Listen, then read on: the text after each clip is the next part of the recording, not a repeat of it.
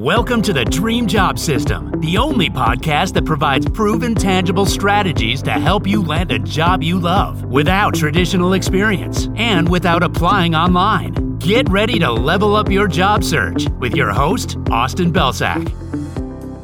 Hey everyone, welcome to another episode of the Dream Job System podcast. I'm your host, Austin Belsak. In this episode, I'm going to teach you how you can negotiate a higher salary after already sharing a lower number early on in the process. So this episode was actually inspired by a friend of mine's post on LinkedIn. His name is Adam Broda. He's an awesome guy, great career coach. You should definitely go check him out and follow him. But he basically posted about this and he had a really great take on it, which I'm going to share. But I also had another take, another strategy or angle that you can use to negotiate up from a lower number that you gave. And I want to include that as well. But overall, I just think this is a great topic because so many of us show up to an interview process and we either don't feel comfortable negotiating or we're not sure what the actual role is going to look like. So we just blurt out a number, or we get more information later. Maybe we're going through the interview process, we've already shared a number, and then we find out from a friend or a colleague or somebody who works there that, hey, the range for those types of roles is actually typically a lot higher than what we shared. And that can be a really frustrating experience because then we feel like we've pigeonholed ourselves. We feel like we are strapped to this number that we gave, which is way below what the company was expecting, and we know we're leaving money on the table.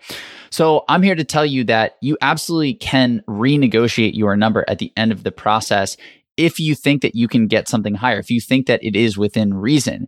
But we can't just show up and ask for more money for the sake of asking for more money. That doesn't really work out too well. Instead, we need to have a rationale or a business case for why this additional amount of money, why this change is warranted.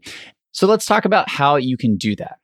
Now, when we think about creating a business case, we have to work with what's in front of us and what's available to us. And typically when we're changing something like a salary figure, we need to have that rationale. Something else has needed to have changed. So when we look at the interview process, the biggest thing that's changed is the information that we have received about the role. And in some cases, you'll be able to spin this up with information that you've already gotten. In other cases, you might want to ask some questions in order to get this information. So I just want to give you two examples of how you might do this. One of them is the one that Adam shared, and the other is the one that I actually commented right on Adam's post. So let's start with mine because this is the angle that you can use with the information that has changed, that has been given to you. So what I mean by that is when you start an interview process, in the first call, you're given a little bit of information about the role, right? It's a general screening call. Maybe you get some overarching information, but you're typically talking to a recruiter or somebody who's not quite on the team. And in that call, you're typically asked about the salary as well. So when you give that initial number, you are basing that number based on what you know of the role at this point, which quite frankly is very high level. As you go through the interview process and you talk to more people on the team, people who are closer to the role, you're going to get more information on this role. You're going to get more information on the goals, the challenges, the initiatives, the vision, the specific things that you'd be doing every day, and the expectations that you would be taking on if you accepted this role. And that can change what this role is worth, right? So if you said, hey, I'm looking for roles or I'm being considered for roles in the range of, $100K to $110K, and then you learn that you are actually going to be responsible for twice the amount of revenue that you thought you would be responsible in the first place. Or if you're going to be responsible for a team that is 3 times the size as the team you initially thought you'd be responsible for, or any of these other things that have changed, that is grounds to ask for more money. So you can show up and say, originally when I started this conversation and I shared the number, that number was aligned with the expectations that I would be managing this amount of revenue or this amount of people or whatever it is. And through this process, I've absolutely loved meeting everybody, talking to everybody. I've learned a lot about the role and the goals and the expectations as well. And I have no doubt about my abilities to achieve that. But given the scope of things, I do believe that that is commensurate with a shift in the compensation. So with all of this information in mind, I believe that this is the number that best aligns with the value that I'm bringing to the table for this team. So basically, the rationale and the case that you're making is based on new information that you got about the role, which is going to be the case in 99% of interviews, almost every single interview, because of what I said before. You start out with a high-level cursory knowledge of the role, and you just get more information as you go. That's going to happen in pretty much every single interview. But let's say that for some reason it doesn't, and you have all of the information up front, but you still, for some reason, feel like you deserve more money or you could negotiate for more money.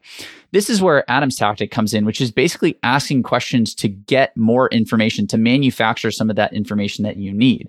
So in his post, he specifically mentioned asking how many hours a week you'd be expected to work. And he said, if it was anything over 40, well, now you can basically readjust your expectations and your compensation based on the initial expectation was that you'd be working a 40-hour week. That's what most people work. That's standard. But if the average is 40 to 50 or 50 to 60 or 60 plus or whatever, you can now create a little bit of a sliding scale for that number you originally shared on the grounds that you were expecting to work 40, but now it looks like you're going to be working more, which you're okay with if you are okay with that.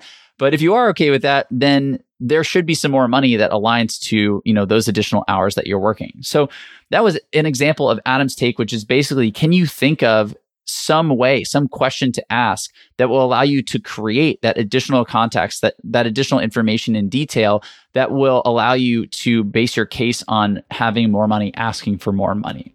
So those are the two things that you can bring to the table if you feel like you lowballed yourself with that initial salary conversation and you want to negotiate up later on in the process. I hope that helps you, especially if you are in that exact situation going through the interview process. But either way, if you are just entering the process, please make sure to do your due diligence, to do all of the research that you can to get as much information on the salaries for this company, this role, and your experience as you possibly can so that you avoid this situation entirely. That's it for today. Thank you as always for listening, and I'll see you in the next episode of the podcast.